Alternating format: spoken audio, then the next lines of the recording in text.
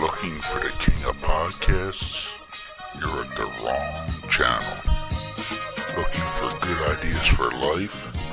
You are far from good hands. If you think the listener is always right, you are far from the right place. Hosted by Northeasterner by birth, a rebel by choice. If you want a host that floats between love and madness, then play on and listen to Crazy Train Radio. You drive me wild. What up, Crazy Train Radio? You look like hell. And I could look the same. What's the photo for? You want answers? I think I'm entitled. You want answers? I want the truth! You can't handle the truth!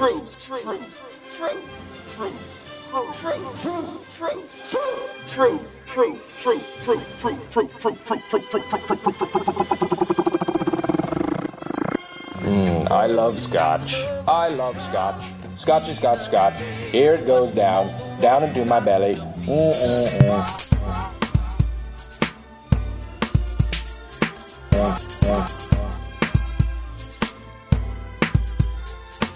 What's it open? Say it! Say it! Say it. Say it. Say it. Say it. Say it. Say it. Say it.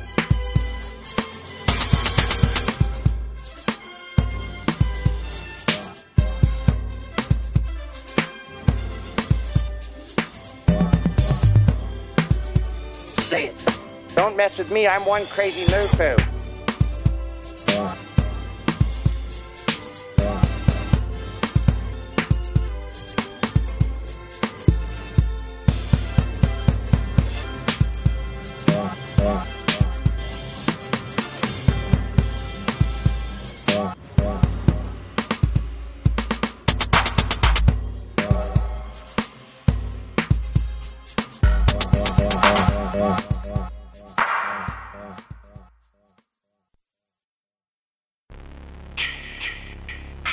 Hey there, Friday fans.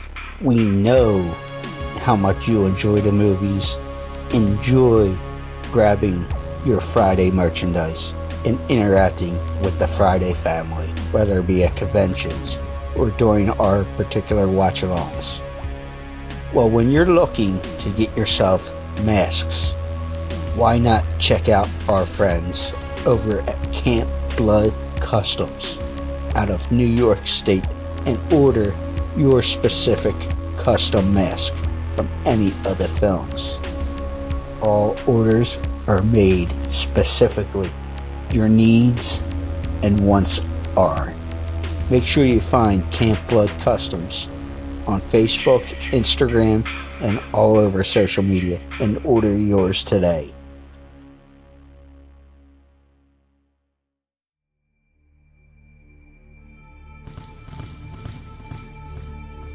This is Paige Joy, the director of Redheads the Documentary.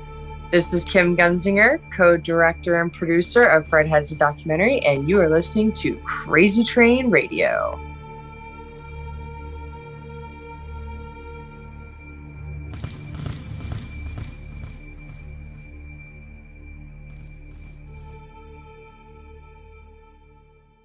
Hey folks, it's your least favorite host in the podcast world, Croc, Jonathan Steele, and boy do we have a good one for you today.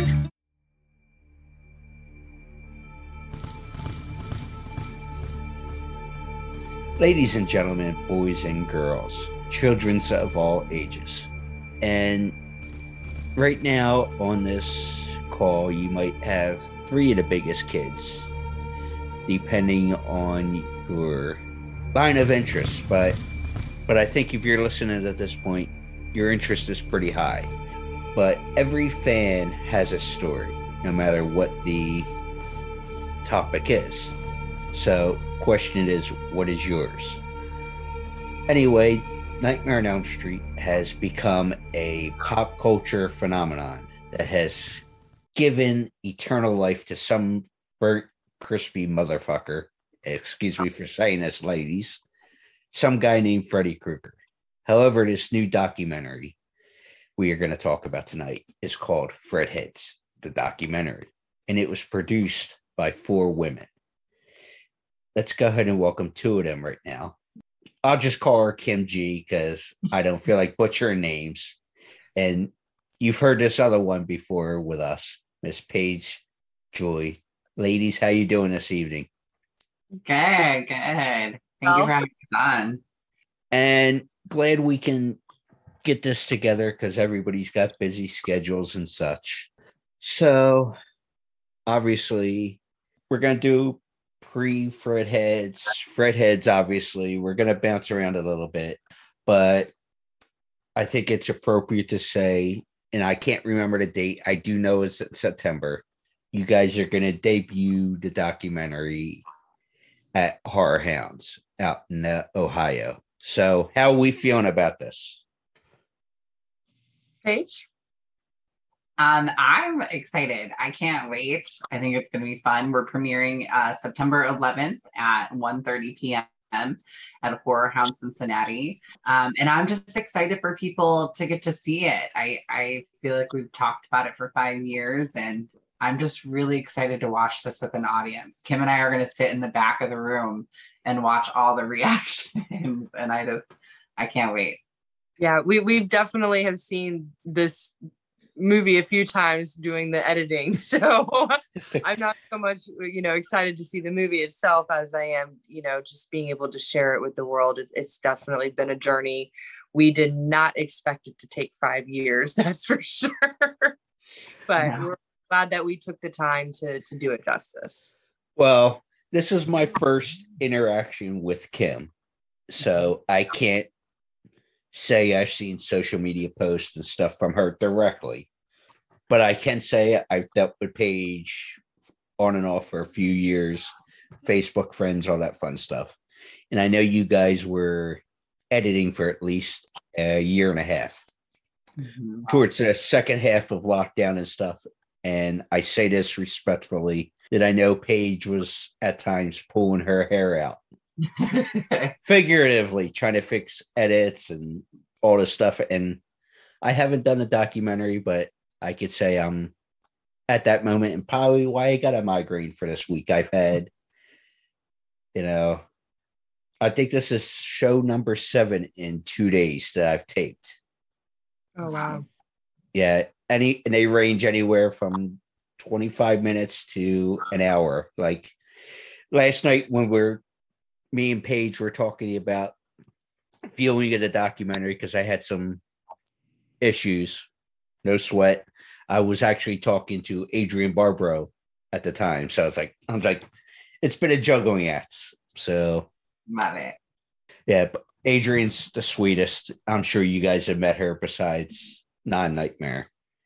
Yeah, a few times. Actually, The Fog was my first horror movie ever. So it has a special place in my heart, as Adrienne does. Yes. And of course but back to Fredheads. I got to keep on track. I'm ready for a beer, but probably not a good idea. So first and foremost, I want to get into pre-Fredheads. So Kim and Paige, from what I understand, you both met in like 2013, 2014 through the love of A Nightmare on Elm Street and all things horror. Which convention was it, and where did you guys connect and hook up? So we met at Days of the Dead for 5 minutes, and it was like we were crossing paths. She was rooming with Deandra and another friend of ours, and I was rooming in a different room, and we just crossed paths. It wasn't really until we would see each other here and there at like conventions and stuff like that.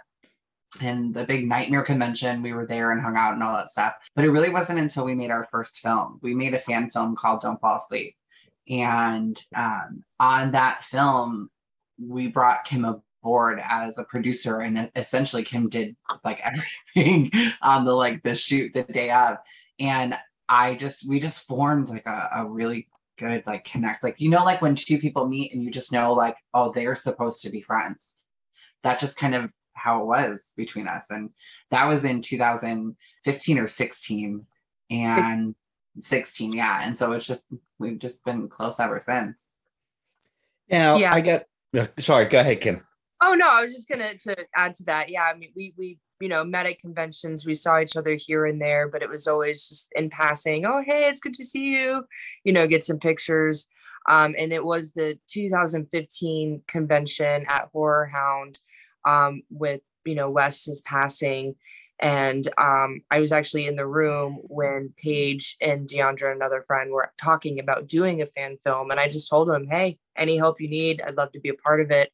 So I didn't get brought onto the project right away. I got brought on a little bit further down the line. They called me in, and it was just an absolute pleasure to work with Paige. And from that point on, we were like, let's do another thing. So yeah, we wrote the script, and then after we wrote the script, we're like, okay, how do we make this? And everyone's like, well, Kim has really good experience. She's been on like film sets before.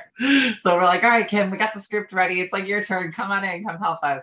It's just been this way ever since. And I remember the conversation in regards to Fredheads, like I just, to me, there is nobody I could have done this without as like a partner on this project, especially the other two girls. Like, we're a team. We say that we're a team, we're a unit. But just at that time when I couldn't imagine doing this project without Kim, Deandra, and then when eventually Crystal came on, it's, so it's our friendship. Well, I got to ask, and she's also a friend of the show and helped me out with helping a fan of the show out with something, I guess, a couple months ago. Deandra. So how does she fit into this? Obviously, I know she's a producer and stuff, but where did you guys connect with her? Because she's truly one of the best ladies that I could think of. She's just a good-hearted person, I met Deandra when she was 15, and she and I were in a forum called the Nightmare on Elm Street Films.com. And we were the only two girls in the entire forum. And I didn't know how old she was. And so we were in this room with like all these like horror fans and stuff like that. And when I found out how old she was, I was like, oh, I'm scooping you up. Like, you're my little sister now. Like, we just formed a friendship from there. And we've been friends ever since. Like, she's one of my best friends. So we're just, but then Kim. Yeah, I met Deandra actually not through the horror, I guess, circuit, as you could say, online or convention. I was doing a local play in Akron, Ohio, and one of my co-stars, Emily, grew up with Deandra. So, of course, my passion for horror comes out everywhere. So I was talking a lot about, my love for horror, and Emily's like, you should meet my best friend because she loves all this horror stuff. And we just, linked up. And after, I think a year or so talking, just, on Facebook, the internet, whatever, Motor City Nightmares was coming up, and Deandra was like, I'm going, do you want to go? You can room with us. So by the time I actually met her in person, we were literally on our way to go to a convention together. So but it was comfortable because there had been a year talking, and she knew I wasn't some crazy person. I knew she wasn't some crazy, relatively speaking. And then, of course, through Deandra is how I met Paige and Anthony and some of the other characters. So, yeah, and I'm going to be nice. Deandra is not crazy, folks. No, I think Kim was talking about all of us being crazy. I we all have a little crazy. She is not crazy. A little bad sometimes. No. That's when booze are involved, and no, we won't go there. But no, Deandra's great. So. Yeah, she's and for those who may or may not know Yiddish, I would call her a mensch. And to translate, that is a person of integrity. So, she's one of the few that I know. She's high up there. I say that's why, even adding Crystal into the mix, I say that's why the four of us are friends and as well as partners in this project. But I'd say that's why we're friends, because all of us have that integrity that we just connect. I don't know how else to say it, but yeah, Dee she's a real one. Yeah, exactly. And that's what got me started. was introduced to her. I think I can't remember if it was Mick Strong or somebody said you should Nick Benson. One, I can't remember, because it's funny. It's such a tight community, but it seems like a vast community, but it's a tight community too, especially the Nut Elm Street family. Right. And somebody said that one of them, or maybe Lisa Wilcox, somebody, I can't remember who, so I'm not going to keep throwing names out, they said, check with D. D is legit. She's the real deal. And then through there, I got connected with Paige, and here we go. You just go down the line. So, but when it comes to production, and you guys had the experience of don't fall asleep and such. So what did we look at? Because I'd say about half of it because of how busy I've been the past couple of days or a week or so in prepping, but production-wise of Fredheads. So how did we put this together? Because as many Elm Street fans know, there is it's a series that's been talked about a lot, but obviously I am thinking of Never Sleep Again that came out, what was it, 2010, 2011, something like that, with like Mike Perez and Heather, and there was this big conglomerate to put that huge documentary together as far as the films. So how would you say you guys came up with the concept of Fredheads? We knew that we wanted to do another project after Don't Fall Asleep, and we were tossing around a few ideas. We weren't really sure what we were going to do, and I watched another documentary on fandom.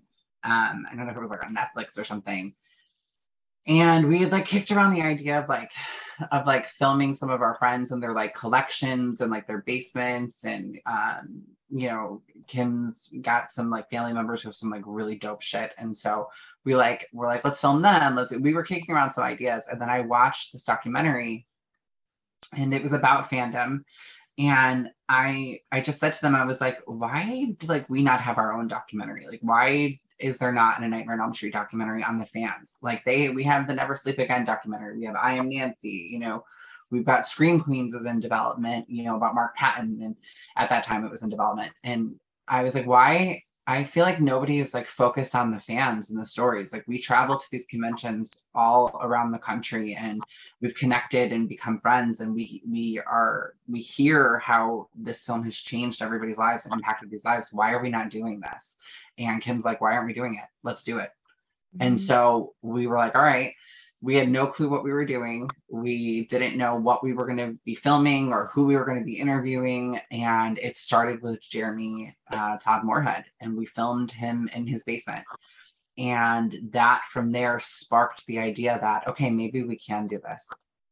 Yeah. And we knew, we wanted to film, at conventions specifically, because that's how we all specifically met and we're all brought together. So we tried to get a lot of different conventions that we could go to. So it was not just like one here in the Midwest, or, we tried to branch out. But we wanted to open submissions online.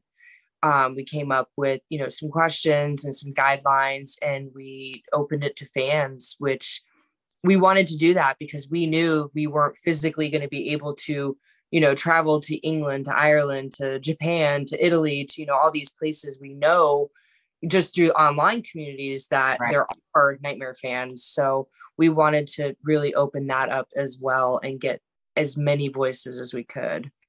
And I have to say that we were the first documentary to do that, ever. We were the first documentary to open submissions to fans to submit their story worldwide. Nobody had done that yet. And I think that was kind of like a game changer for us. And I think that fans really appreciated that, because when we first announced, we didn't necessarily say that's what we were going to do. And we were getting bombarded with, how can I be a part of this? How can I be a part of this? And we're like, hang on. And once we announced it, they were relieved and they wanted to then share their story, which came out through in the footage, which they were more comfortable and natural in their submissions. And so I love the story of how our documentary came. Well, from what my take of what I've seen with this is, there is 3 parts to this.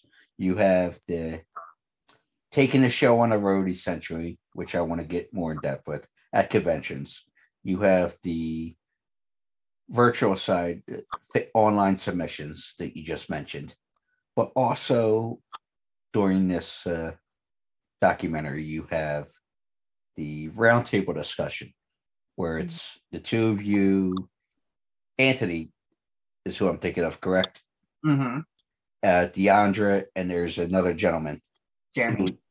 Thank you, sitting on the end. So you have 3 different components to this, but the first one being the doing the conventions and such.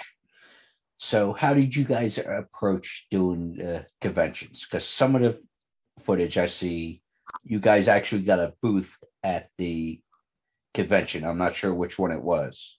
So how did you guys do this, as far as we're going to get a fan booth or a vendor booth, as you would call it, or how was the approach to that side of things? Kim, do you want to, or do you want me to? No, I'll try. I'll give it a shot. So we did get a booth at Horror Hound, and that was 2018? Yeah, 18. I think. Okay. Sorry, all the years. We've been to so many. Yeah. But we did get a booth there. And we wanted to do that because we found it was a lot easier than just showing up at a convention. So all the conventions we ever went to, we reached out to the people, we got permission, we told them our purpose. We were not there to disturb the celebrities and their fans. We had to make that very clear. Mm-hmm. We want to capture the magic between the celebrities and the fans, from afar. But we also found, it was a lot easier to be a little bit more stationary. And at Horror Hound, it was a lot of fun because we actually built a boiler room, and we had one of our close friends dress up as Freddy to cosplayed, and fans could come up and get pictures with Freddy at the boiler room. So it kind of brought it a little bit more on a personal level, I would like to say, than just come to our table and stand in front of it and we'll film you. We wanted to have a little bit more fun with it. All right, I gotta jump in before Paige does here, because you bring up with the Freddy. Is this, and I hope I'm not totally spoiling this, and I know I'll get a message for this one too. Is this the Freddy that sang to Jim, who's another mutual acquaintance of the show? Jim Martin. No. But Jim Martin is in our documentary. But no, this was William Adams. Okay, yeah, no, I was looking at the Freddy that sang to Jim for his birthday. Oh, yeah, sang to him. Yeah. Sorry. Yes. Yeah. Because that was at the event. That was actually at the event. We had what we initially did is we did a trial run at a convention in the Midwest, and we kind of learned our bearings of like what we wanted to do and what we didn't want to do at a convention. And when we rebranded and we rehauled after Scarefest, we got a bunch of fan submissions at Scarefest. We had a table, like a confessional. They came and like told their story, and we asked them their questions. We got like our bearings and realized like, okay, if we're going to do this and we're going to film at a convention, we need a real cinematographer with, who has done this. And so we brought on Larry Dubois, and his work is just amazing. And what he caught at that convention, just the most genuine moments, like the wishing him a happy birthday. And it just, I don't know. I love that moment with Jim and William. That's probably one of my favorite moments. Yeah. And in fact, the first time we had all met Jim in person. So it was a little bit, again, more personal because, this is somebody you see online, somebody we've communicated with over the, countless years. But it was the first time we actually got to like meet him in person. So that was like his kids did promo work for us and stuff, and we had never even like met him in person yet. And then we finally met him, and it was great. Now we get Christmas cards from Jim. Thanks. Yeah, Jim's great. I love Jim.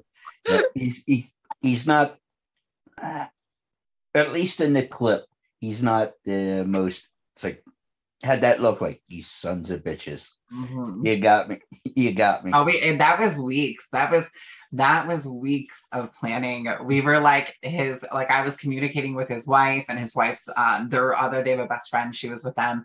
I was communicating with them. We were like strategically planning like times, like, and we ran into him before. We were trying to not run into him. And so we ran into him before it happened. And I was like, oh shit. Okay. So we have to circle back and make sure that we have like everything planned. It was a fun thing to do. It was a fun surprise to like surprise him with that. Exactly. And I mentioned jokingly about the year and a half of editing. Mm-hmm. And the good thing, I guess that's the good thing about COVID, about being locked down for a long time that we were. Yeah.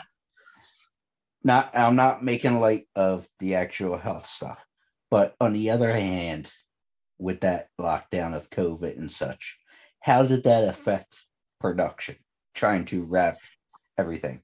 So unfortunately, the positive of it is that we were able to edit the documentary, and it gave us the time and freedom to really, Kim works from home, and I lost my position because of the COVID situation.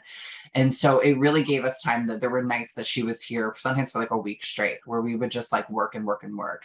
But there's unfortunately a lot of stuff that we couldn't get because of COVID. We had interviews lined up in LA, like last minute final wrap-ups that we were saving for the end, and we unfortunately couldn't do those interviews because there was a restriction on travel. And so we decided to take a look at all the footage of what we had and really create a narrative of what we have, and that's the fans and their story. And so the editing aspect of it was very, very long nights and exhausting, but it was fun. And we really, I feel like together learned this whole process. And I would say our style, like him and I feel like have morphed into a style of editing and creation. And I feel like we got to really learn that during the pandemic.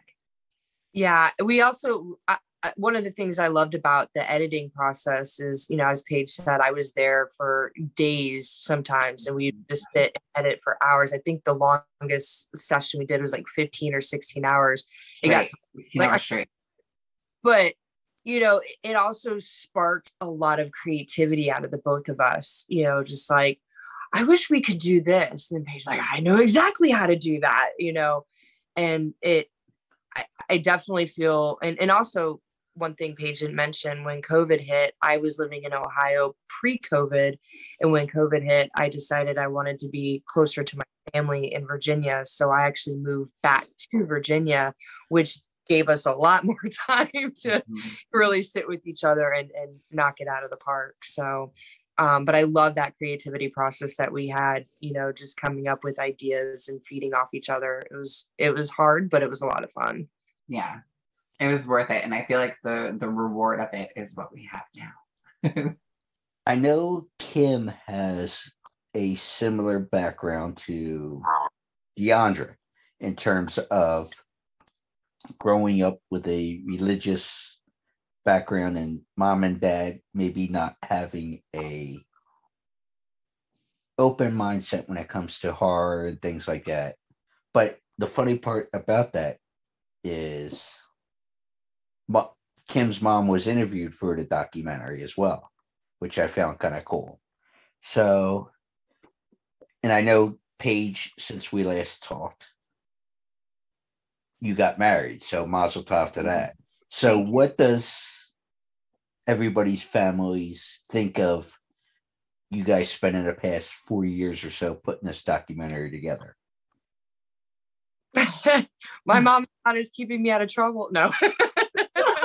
I did hear that. Yes. No, I think, when it comes to my mom, and not so much my dad specifically, we couldn't get him on film as much as we wanted. She doesn't understand it, but at the same time, I think she thinks there's worse things I could be doing. And I think she recognizes that passion in me. They've been very supportive, both my parents. They've been great. My brother has been amazing as well. And it feels good to be able to I guess kind of take that little bit of madness that I have and say, look, I'm not just crazy, but this is something I really feel, I've always felt, and look what I can do, right? So I would like to think that they're proud. So Kim, they're proud. They're very proud of you. I can tell they're very proud of you.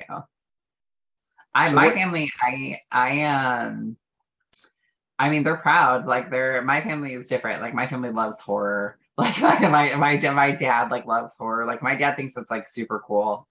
He just is like, wow, my kid made a film. And my mom, she loves it, but they did not want to be on camera. They both were like, no, we're good. But my brother's in it, and he is just like, they're blown away. Like everybody I think in our lives who has like seen it or has like witnessed the struggle that like Kim and I have gone through to complete this, I think everybody's just kind of impressed and blown away that that's what we can do. At least how about hubby? Because he's in like, what do you call that, ground zero of watching you some of those 13, 14, 15-hour sessions of editing. Yeah. So did he ever have to grab you and go, hey, like snap you out of it? Him and Kim had to. Both him and Kim have had to many times.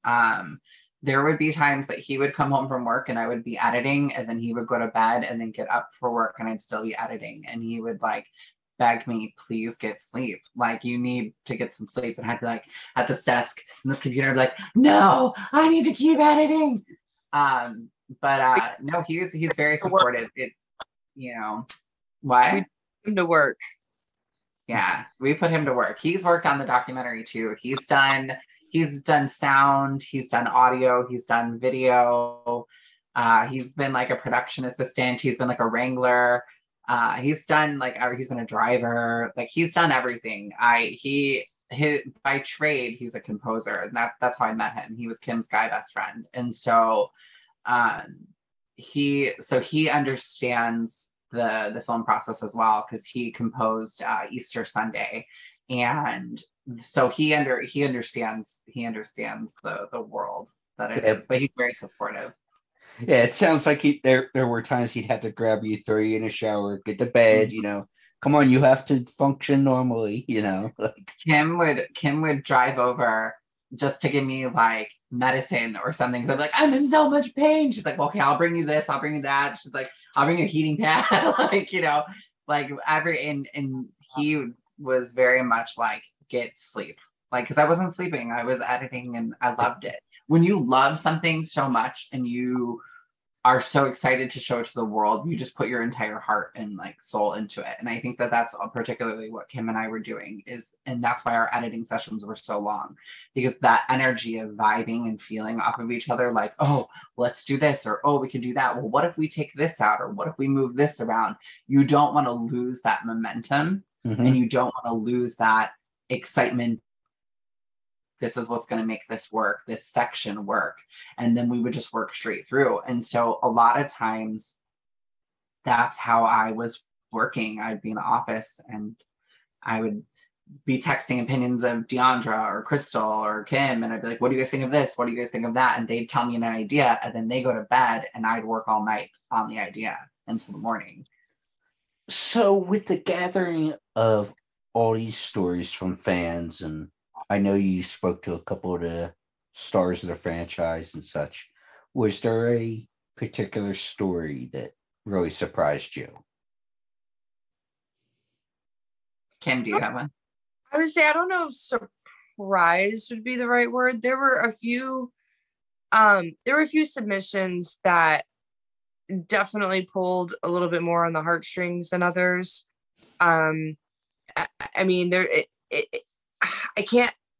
I don't want to give too much away or, anything like that, but there's also those moments where you're just watching somebody's story and the way they're articulating things and the way even like making certain jokes, you're just like, that's it. That's exactly what I want to put. That's what I want to say. So yeah, and I don't want to give too much away from what was submitted and what made it and what didn't make it. Unfortunately, we could not use everything that was submitted or anything, even the footage that we shot, we couldn't use everything. But there were definitely some stories that pulled on the heartstrings a little bit more that we definitely wanted to showcase, because we felt that it was needed. Mm-hmm. For sure, I agree.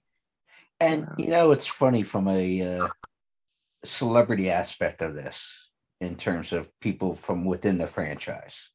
And I actually just heard Patrice mention this, and also, and I know I could say this publicly, Toy Newkirk as well, when I was texting back and forth after our interview and such, because she had, I asked her question about Never Sleep Again. Mm-hmm. And she was like, oh, I thought it was just going to be a small little documentary and stuff. Toy, at least. Not Miss Bobble. But both of them told me they were surprised in how much the fandom is for this franchise. Mm-hmm. So was there anybody in particular associated with the franchise that you guys really dug deep into talking with about this project and getting advice and all that stuff? As far as getting advice, anything, any kind of feedback. I was going to say, because I feel like they've all given us great advice on the Nightmare stars and people who have been on the teams, like Mick Strawn and Nick Benson and all of them. I feel like they all are just incredibly gracious with their time, and we're extremely cognitive of that. We don't ever want to take up too much of their time and stuff. So when we did some of their interviews, like Toy Newkirk is in our documentary, and I don't really know. I don't want to give too much away, but I feel like when we delved into the conversation with them, all of them, every single one of them, went into it thinking like, oh, cool, we're gonna talk redheads, blah blah blah blah. And then we asked them, how has this franchise and how has this fandom and the fans impacted your life because you're in it? Instead of being like, what was it like to get the role? What was your thought on your first day of filming? We asked them what the community and the fans, and it flipped them, and we got really raw, honest answers from them. And I think we don't focus on the celebrities as much in this documentary, but I think what we sprinkle in, I think the fans are going to feel good about it. Particularly, I think when they hear how like Toy Newkirk or Andras Jones, or even Lisa Wilcox, like how their or Tuesday, like how their affinity and love for the community and the people who like come to them and tell them that they're important and all this stuff. I think the fans are going to really respond to that in a way that other documentaries haven't showcased that. Kim? Oh, yeah, I was just agreeing with Paige. I think we wanted to show, I guess, how the fans have impacted them, because the movies and their roles in the movies have impacted the fans so much. We wanted to kind of play on that kind of relationship there. But as Paige said, we don't heavily feature the stars because, there's already a documentary about that. And we really wanted to not pull focus away from the fans, because this is, by the fans for the fans, right? So, hey, I heard that tagline before with our show. I don't know. Go ahead. So, but yeah, it's a very common theme. And there were definitely interviews that we wanted to get or we couldn't get because of COVID restrictions, or what have you. But when we like I said, when we went back and reviewed the footage, we kind of looked at each other like, we don't need it. We don't need the stars, because this isn't from their perspective. So, but everybody we spoke with was amazing. Everybody, I mean, I can't think of one person, who came to us and said, anything negative. Not even on film, but I had a chance to meet Alice Cooper, get him to sign my Little Freddy poster, and I brought it up to him. He's like, "Oh, that's so cool!" It was very much excitement across the board from everybody involved. So that gave us hope. Yes. Well, don't want to spoil too much of the documentary, so I will wrap with this. Well, there's two things I want to wrap with. And first being, when did you guys first connect with the franchise? And when did you first connect with the franchise? And what would you say your favorite installment is? So I was 5 years old, and my dad. Oh, so you were corrupt like me, little tyke, Yeah, my dad sat me in front of HBO, and Dream Warriors came on, and that was it. And from there, I was hooked and addicted. My favorite in the entire series has to be Wes Craven's New Nightmare. It's brilliant. It's just the most brilliant of all the films. My favorite of the Freddy films would have to be Dream Warriors, but as a encompassing series as a whole, it would be Wes Craven's New Nightmare. Kim? Yeah. So I was at a slumber party, and I think it was USA's Up All Night, and they showed Freddy Part 2. So that was my introduction. Of course, I knew who Freddy was, but I was not allowed to watch those films. So, of course, being at the slumber party, I was totally all in. And it captivated me, terrified me. I loved it. So from that point, I delved into it. I had to watch them, had to rent them, had to see them anywhere I could. Mostly at slumber parties away from my parents' house. But my favorite out of all of them is by far Dream Warriors. I love everything about it. The deaths are great. The kids, are great. The psychology behind it, Nancy returning and helping them, everything about it, I just love, including the music. So, and as Ira always says, he loves Dream Warriors, the song. So, yeah, how can you not? Which I'm sure you two have heard it, but I love sharing the acoustic version of that. Nice. If you've ever heard it, I'm like, haven't seen them live. Yeah, Pages right away. Oh yeah, but there's an acoustic version that I like, and I actually started doing myself. Just to mess around. It's one of those ones I do on an acoustic guitar. So nice. But since we're talking conventions as well, I want to throw this in as well. Who has been your favorite Nightmare star you've met? Oh, I don't know if I can say that. That's like picking your favorite child. Don't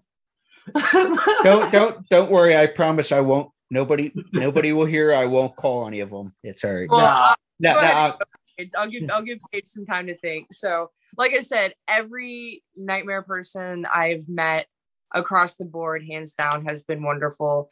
But for me personally, it's definitely Heather.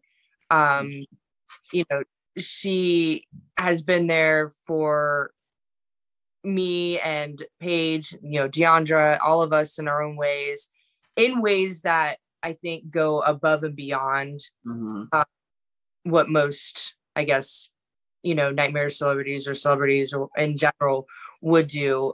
Even we got a chance to go to her studio when we went out to LA, and she gave us a lot of advice, even just for Fred heads, and pointed us in the right direction. And she kind of was always been almost like a motherly type figure to all of us. So I'd have to say Heather's probably my favorite. No offense to everybody else, because I love you all. I feel, obviously, like, to me, I feel like the fallback is for me to say Heather as well too. There's a lot of stuff that like I didn't talk about or go into in the documentary. 10 years ago, I had a really bad health scare. It was a whole huge thing. And I almost died on the operating table. It was a whole thing. And afterwards, Heather was really there for me. And some things she gave me the best advice on things to talk to my doctors about. She was constantly checking up on me, making sure things were okay. It felt great to have, your hero that you grow up with see you on a human level in a way. But I have to pair it with Kim says, every interaction with all of the stars they're just amazing. I am very fortunate that now I can call some of them friend, and I really respect and honor and treasure that friendship, and really respect and honor all of them. And I feel like there's like not one bad one in the bunch, and essentially, you know, everyone is just really great, and they themselves know the fandom, they themselves know the genre, they themselves know the community, and I think that's what makes them stand out above other people and other celebrities and other, you know, horror stars, because they're just as tapped in as the fans are, and we love them for it. Yeah, I will say at this point, it was nice briefly to talk to Heather one time passing through at a convention. I wish I had a chance to go more in depth with that conversation, but I don't want to put it publicly out there. But it's due to something with me that she dealt with firsthand. I'll leave it at that. When I turn off the record button, I'll tell you guys more in depth. So, yeah, but it's awesome to hear this story. Ooh, I heard that from here. Sorry. I didn't mean no, it's all good. But I usually do the same thing, so we're good. But I'm going to make this a question that you guys asked throughout the documentary and reverse it on you guys, for at least here, to entice a little bit for people to check this out. Which, you know, before I ask that final question, is this going to be on DVD and Blu-ray? What's the game plan for this after Horror Hound? Age. So we unfortunately cannot say anything legally about what is happening. Fair enough. We have exciting news coming soon. So stay tuned to like our Facebook and our website and stuff, because we have some news coming soon. So, and folks, they call that a tease, but no, I will have links to all those links with all outlets of this. But the final wrap-up question with this, and I know this was a running theme throughout the documentary, obviously. So what makes each one of you a Fredhead, and what does the franchise mean to you? What makes me a Fredhead? I'm obsessed with A Nightmare on Elm Street. Like, I don't know how else to say it. A Nightmare on Elm Street saved my life. It gave me, I feel like, the best life that I have ever had. And I wouldn't be who I am or where I am if it wasn't for this franchise, in particular Nancy Thompson. And at times, this franchise and these characters were my best friends, and it really truly led me to the life that I have. I wouldn't have met my best friend Kim, I wouldn't have met Deandra, my best friend, I wouldn't have met Anthony, I wouldn't have met all these people, and then I wouldn't have met my husband. And I really think that this franchise has had probably the biggest impact of anything in my life. And so that's why I'm a Fredhead, and that's what it means to me. Sorry, I had a Fredhead text and I was trying to respond, but I could, yeah. You're good. Kim?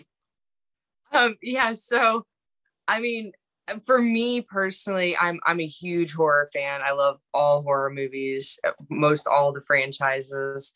But the Nightmare on Elm Street franchise stands out to me. It's something special. It's something a little bit more. And I've recognized that over the years of my horror watching. And, you know, it kind of goes into what Paige said. It changed my life, because I always had a love for horror, but it was because of my love for Freddy Krueger and Robert Englund and these movies that drew me to go to a convention. You know, my first convention, it was because I was going to get the chance to meet Freddy Krueger. Are you kidding me? Of course I want to meet Freddy Krueger. Who doesn't want to meet Freddy Krueger? So, and that in turn, you know, I met Jeremy, who became one of my closest friends. And, you know, it spawned into something. It definitely, in a sense, you know, changed my life, saved my life, however you want to word it. But I just, you know, there's just something so charismatic about this character who's so dark and evil, but yet he can bring so many people together and so many people can find strength from that. And I think that is what the most important thing to take away from the franchise is. And I know this is a double-edged sword here when I say this, and we kind of had an experience with it. And this is final question. But you mentioned Robert there. And Robert obviously carved out a iconic role, which he's got a documentary coming out soon, Gary Smart and that crew, which I'm looking forward to seeing as well. But we kind of had a remake in 2010, which is hit or miss for many fans and true Fed heads. And Robert has made statements publicly about doing a role again and all that stuff. True Fred heads know that story. But can anybody else really do that role if they were to revisit the franchise? Yes. I think with the right script, I think that it can. I've seen, just even in particular in fan films, the acting in fan films like the Krueger Tales from Elm Street or Confessions of Fred Krueger, or even ours, Don't Fall Asleep. There are different aspects of what Freddy is, and I think that an actor who is given the right script and media to make the film, the issues with the 2010 film, I feel like you can go on and on with them, but the issues of the 2010 film was not the actor. It was the actual film itself. It was the writing. It was the production. It was all of that stuff.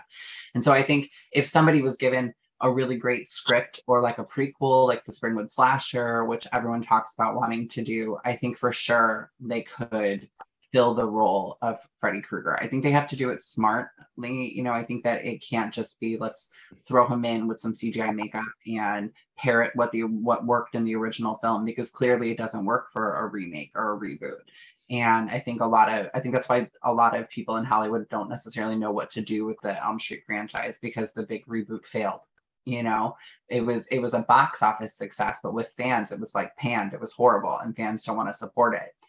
And I think that's why we've stalled on getting another Nightmare franchise, you know, film or a reboot or a sequel or a prequel or something, is because they don't know what to do. And I wish that they would come to fans and filmmakers who are fans and say, what is it that you would do with this genre? Because I already know who I would cast as Freddy, you know, Kevin Bacon.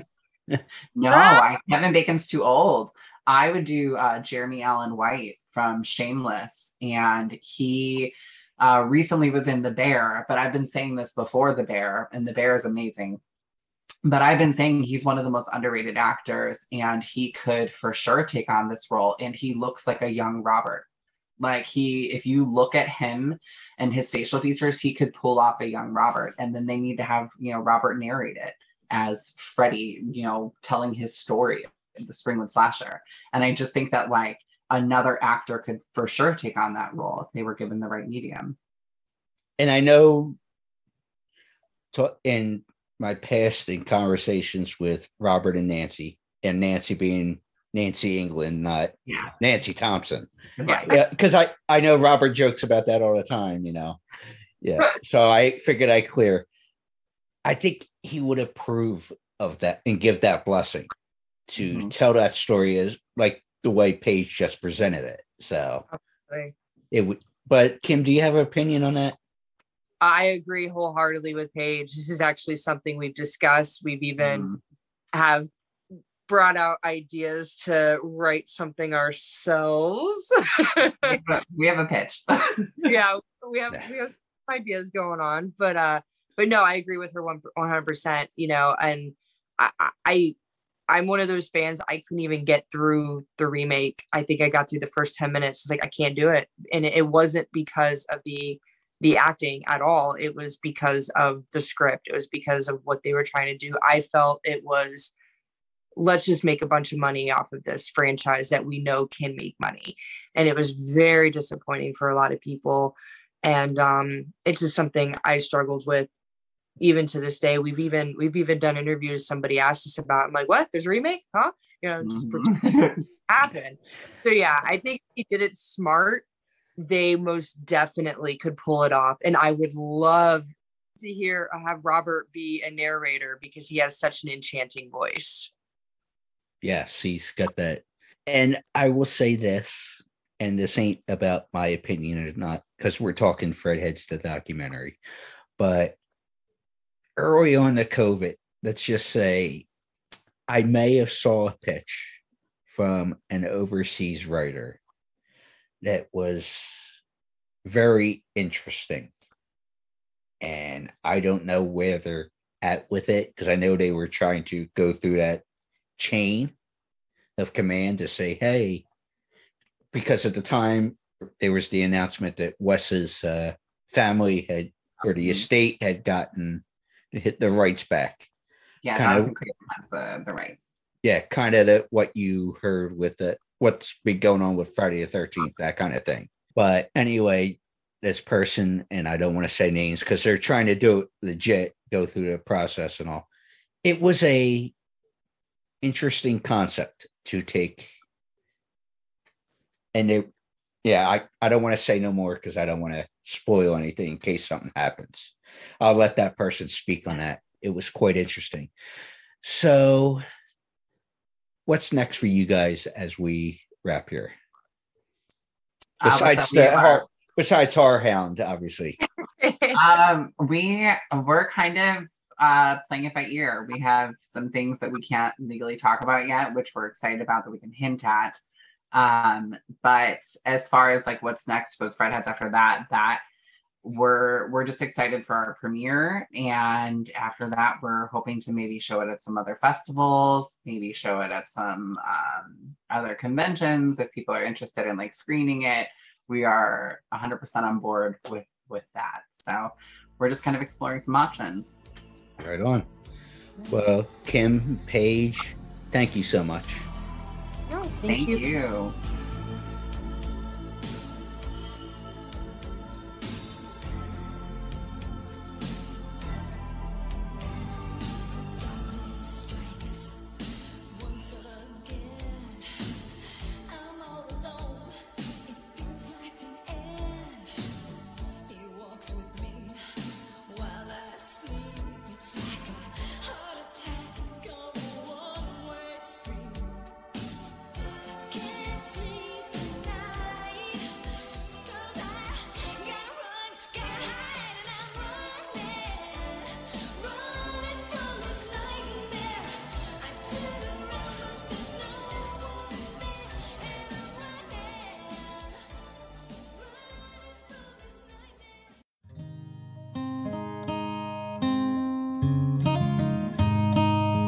Are you annoyingly even keel?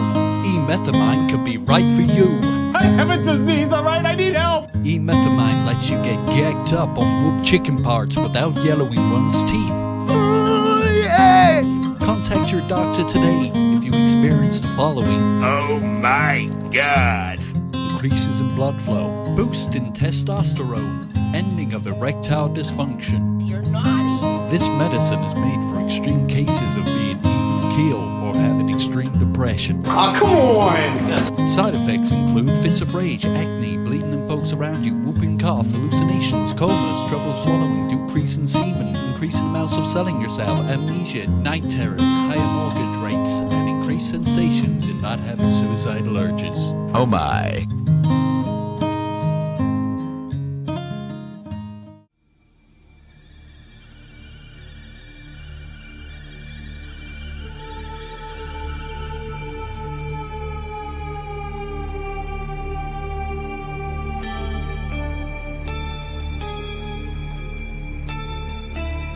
Hi, this is Amanda Wist, and you're listening to Crazy Train Radio.